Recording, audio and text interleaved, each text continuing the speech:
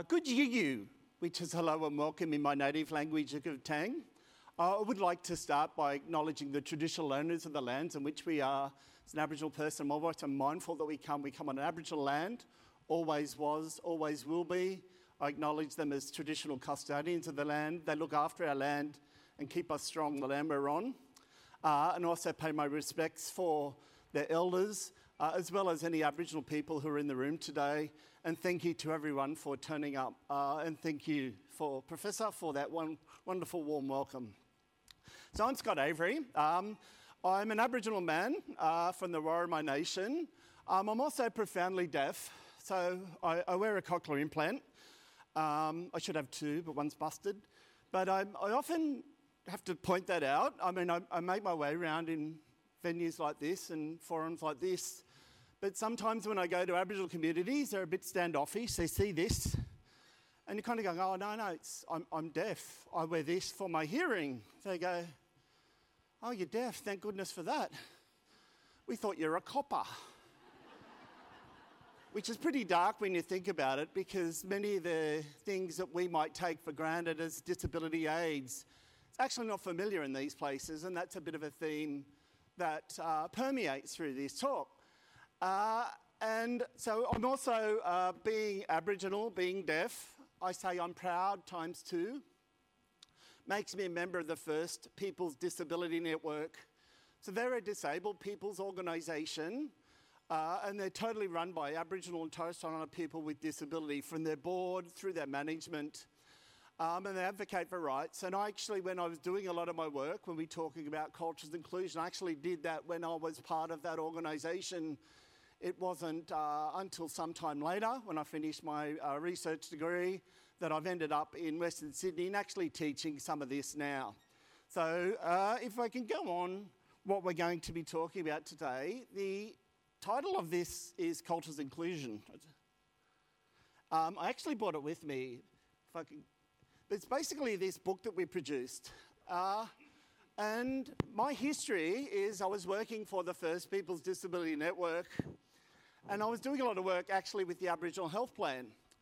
The reason I bring this is not to show off what's a resource, it's actually my totem, because it reminds me of all the stories of people who shared. So my research question, my PhD research question, I went out to talk to Aboriginal people with disability. My research question was, what is your story? So they told me the story, and whenever I present here, I'm always reminded of the people I met, the tuition that they gave me, their learned wisdom, their experiential knowledge. So a lot was drawing from this as a resource, a program where an Aboriginal disabled people's organisation went out and talked with Aboriginal people with disability, not the service providers, not the mediators, not the teachers. We spoke with them, and we wanted to get their story. And the question is, what is your story? Was often met with, well, no one's actually asked us that before. So that's the thing that we're talking about. But when we're talking about Aboriginal disability, what I want to do today is kind of take you on this journey. I really want to get to how cultural knowledge, Indigenous cultural knowledge, is a pathway out of some of the exclusion. So we're going to start with how Indigenous values and knowledge exist in our communities, how that's been disrupted, creating these forces of exclusion, and what's the pathway out of it. And if you want to understand from the basis a cultural value of Indigenous inclusion, you have to cast your mind back 25,000 years. So out in Lake Mungo in Western New South Wales, there's this archaeological site, and there's footprints embedded in the clay. And amongst the footprints, it's the largest archaeological site of footprints in the world. And amongst it is this single right line of footprint. So it's right footprint, right footprint, right footprint. No corresponding left footprint. And the archaeologists who found that were kind of a bit baffled. They're going, oh, what's going on here? And someone had a really bright idea. Let's ask the elders of that community. And the elders go, that's a one-legged man on a hunt. And the archaeologists went back and they measured the footprint. I said, oh, he's not struggling. He's actually on the hunt with it.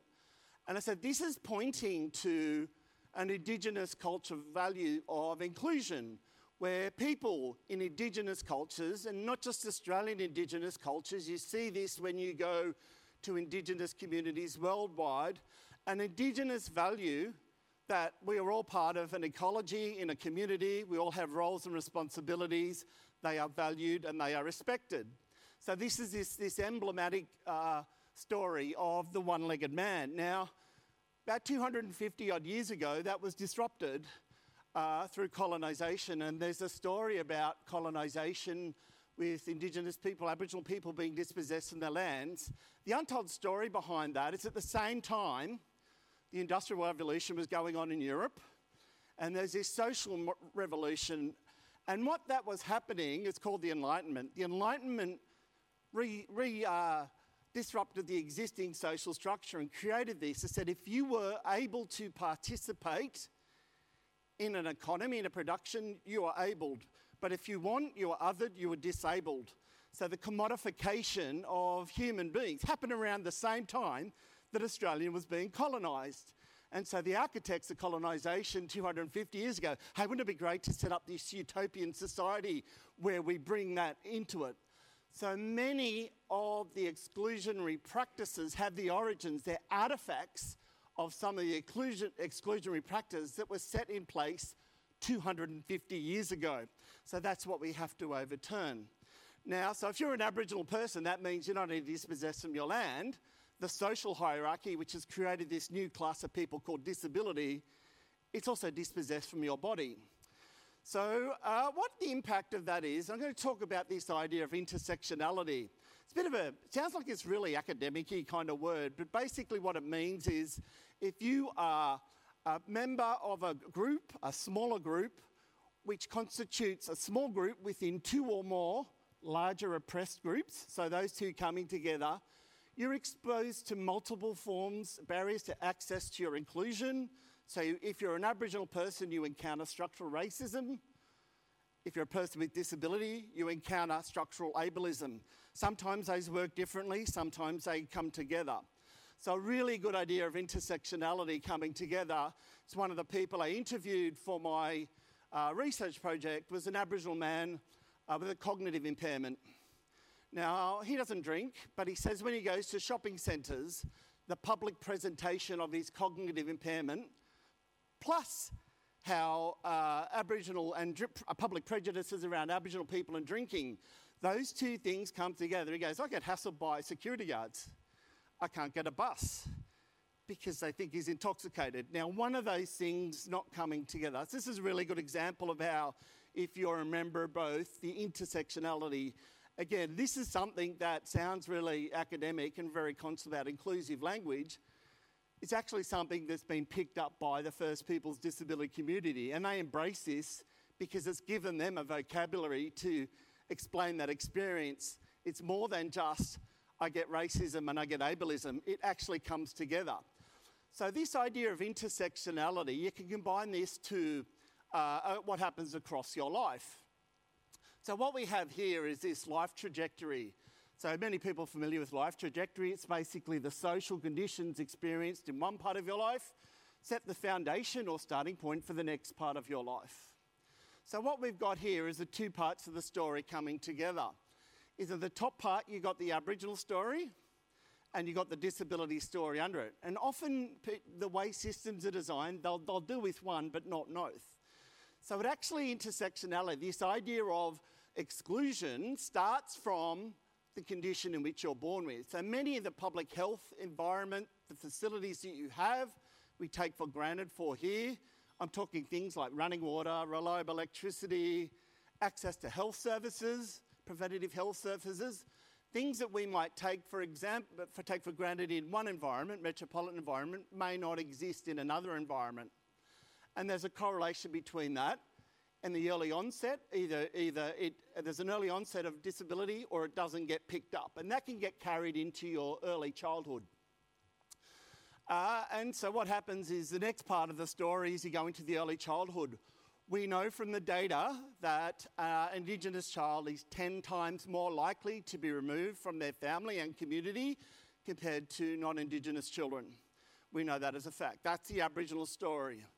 Then you take the medical model of disability diagnosis, you go to a clinical model of disability diagnosis, going, oh no, we don't want it. We want to get rid of the noise. We want to get rid of the behavioural thing. So we're going to wait till that family environment settles down and we'll do a diagnostic test. So if you're in out-of-home care, you're bouncing from home to home to home, that doesn't exist. So there's a group of people that are missing a disability diagnosis. That then carried over into the education environment. And there's a thing we call it in our community bad black kid syndrome. It's basically our colloquialism for the disciplinary or punitive model of education. It doesn't go through the due diligence of seeing, is there an unsupported or undiagnosed disability having impact on your health outcomes? The result is suspension. They get expelled from school. So this is bad black kid syndrome. What happens is they're on the streets, they are on this trajectory then where they're more likely to be come up with the coppers in juvenile detention. So there's this trajectory involved. So that might be a bit depressing and a bit fatalistic, but the main takeaways from this are, in the education environment, there's a story before it, and there will be a story after it as well. So it's part of the trajectory. And what happens in your part of the world, the view you see, sets the starting point for the next one. So that's the first thing. The second thing is, there are pivot points in here. You can actually adjust the trajectory away from this idea of detention. So this tool, there's a lot of narrative. We call it bad black kid syndrome, but the system likes to come up with its own labels and names. So one of the names and labels coming around is challenging behaviours, children with challenging behaviours. And again, that is a narrative where the system puts the onus on the child. What this shows is vulnerability is not inherent in the individual. People are manoeuvred into situations where they're made vulnerable, and you can alter that. So rather than challenging behaviours, you can use this as a tool to challenge the system. So that's the power of this intersectional analysis. I'm just going to do a quick synopsis. I've heard mentions of policy approaches here, so I just want to acknowledge that if you're working in Aboriginal disability, this idea of intersectionality plays out in a very fragmented way. So on one side, luckily we've got 2 feet. One foot you've got to go to the Aboriginal side, the other foot we've got to the disability side. And systems it's a really complex problem, and we kind of got to own the complexity here. The nature of the problem's different. We're 2 things coming together in complex ways. But systems are designed around having deep, hard silos. So the nature of intersectional actually confronts it just from the nature of the problem you're dealing with. So if you're looking at the rights framework, on one part of the rights framework, you've got the Convention on the Rights of People with Disability. The other side of it, you have a declaration. And they're very different in nature. One's about individual rights of persons. The other one's about cultural rights of a group of people. So again, even their approaches are different. Within social policy, at a minimum, there's rights for the child as well and education policies. So 2 you're going to have to navigate is the Australian Disability Strategy, and you've also got Closing the Gap framework. And having been involved in public policy for 20 years as an advocate, it's a bit like having, if you're Aboriginal and disability, it's a bit like having a second favourite football team in that they have all, if you're Aboriginal, in the Aboriginal policy, there's so many things. It's like everyone wants us to do well, but it's seen as a very narrow area. And the other side of it is in disability. You're talking about Aboriginal with disability strategy. It's kind of saying, yeah, it's great, but we've got all this to deal with. The idea of intersectionality coming together. But it is some optimism because the Royal Commission has been driving some of this, so it's actually trying to pull this closer. So there is some positive steps towards it in terms of the Australian Disability Strategy has referenced intersectionality as a guiding principle in its implementation. So it's on the radar. It's still referenced. It's not deep, but it's referenced. Similarly, Closing the Gap is acknowledging disability, so it's the Indigenous framework. is acknowledging disability within a sector strengthening. So it's not in Close the Gap, but it's kind of like you're in the queue coming through. So I just wanted to say this is some of the resources, and it's a bit like putting the jigsaw puzzle together. You're not going to be able to find all this in one place. Does this apply to your area you work in? Does this idea of intersectionality hold in education? The answer is yes. And so what we have here is some data. This was drawn from the National Aboriginal and Torres Strait Islander Social Survey. And the columns that you have, just to have extreme points, if you like, for points of reference, is the first column you can see is if you're an Aboriginal person and you have severe and profound disability. And the middle column is if you're an Aboriginal person without disability.